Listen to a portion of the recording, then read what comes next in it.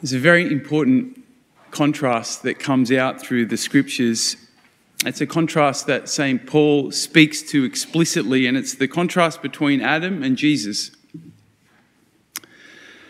Both of them shared a privileged intimacy with God. Both of them had a deep communion with God. Adam, of course, though, didn't trust that this was enough. That communion that he had with God wasn't enough. And so, of course, he made some choices, some decisions, or one particular decision, we might say, that brought about a rupture in that relationship, in that communion, and ultimately brought about decay and death. Jesus, on the other hand, trusted fully that communion with the Father was enough.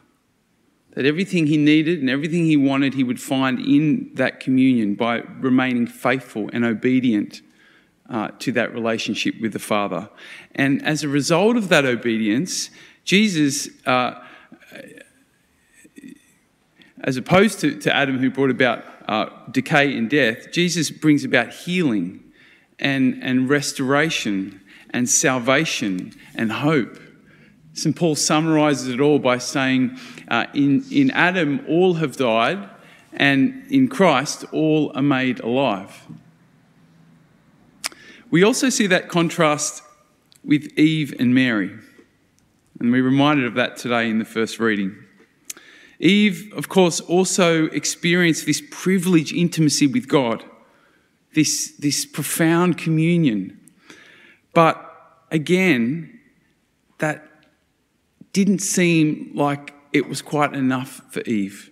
She wasn't convinced that relationship with God was enough for her. There must be something more. Maybe there's if I can find something more. Can you relate? You know, there must be more.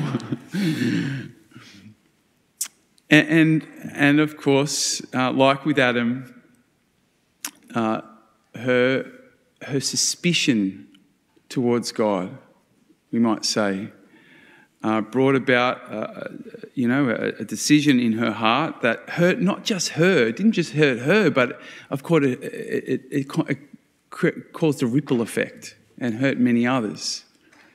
Mary, on the other hand, perhaps didn't have that same level of intimacy, we might say, with God that Eve would have enjoyed in the garden. That same kind of depth of communion. Mary didn't understand exactly God's ways, but of course she trusted fully. She obeyed fully.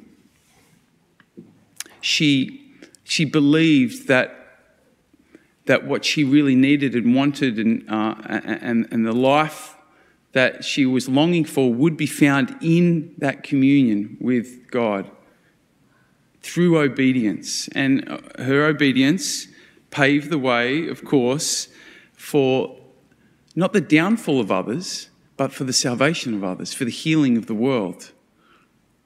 So two similar contrasts, Adam and Jesus, Eve and Mary. In both cases, we see the power of one person, the power that one person has to bring either discord and division and death, or, on the other hand, healing and hope and life.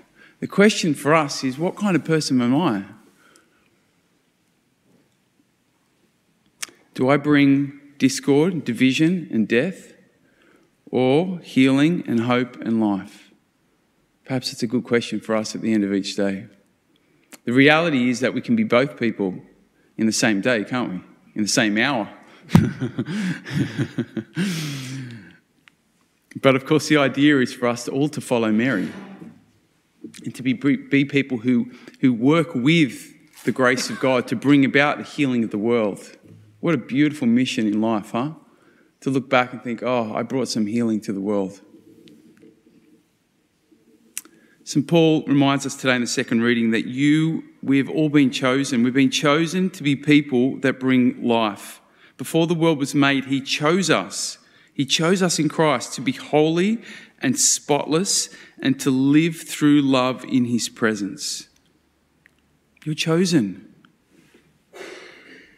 If you're ever doubting yourself or, in a bit of a funk, thinking all silly thoughts, read this. You are chosen. You're chosen before the world was born, before you even created, before you made any mistakes. You were chosen already. Allow that to sink in, that you're chosen. Like Mary, you've been chosen. You've been given the grace to build God's kingdom, to restore humanity back to life, to bring about healing. The question, of course, is whether we will say yes to that grace and whether we will be faithful to that grace like Mary was. Now, you might think to ourselves, well, how can I bring healing to this world? It's so busted up.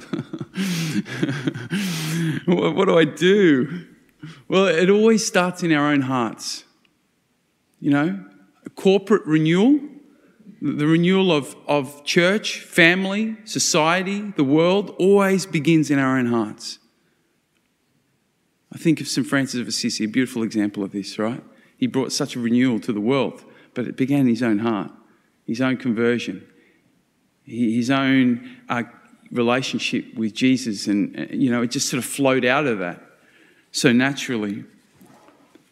We bring healing to others by first being healed ourselves. So I'll give you a few examples. You might have a pattern of relationship breakdown in your family, like a lot of families do, right? And you notice that often we have very similar things happen in the generations, brokenness that gets passed down, right? You might acknowledge that and say, well, it's going to stop with me, right? I'm going to do what I can to prevent that pattern continuing, to bring healing to my family and to the world. I'm going to do what I can to grow in my own self-awareness, to see how I contribute to that pattern. I'm going to do what I can to take responsibility for my part I play. I'm going to do what I can to learn how to love and to try and be faithful to that as best I can with the grace of God. Healing, restoration, the kingdom of God always begins in our own hearts, right? Another example, we might see a pattern of mental health challenges in our family, certain ways of thinking that we see, oh, my grandma had that, my mum had that, now I've got that. Not necessarily our fault. Most often not our fault. But it's there. And we notice it. We say, well, I'm going to do what I can to be an agent of healing in this pattern that I see in my family. I'm going to go to a counselor. I'm going to do that hard work. I'm going to get the pastoral, the spiritual support I can. I'm going to do everything I can. I'm going to draw upon every grace God has given me to try and undo that pattern that I see in my family. The renewal of the world, the renewal of our families and our societies and our church, it always begins in our own hearts. God has chosen us to be agents of healing, agents of salvation. We just need to choose to say yes to that grace every day. To do whatever we can to be faithful to all the graces God has given us.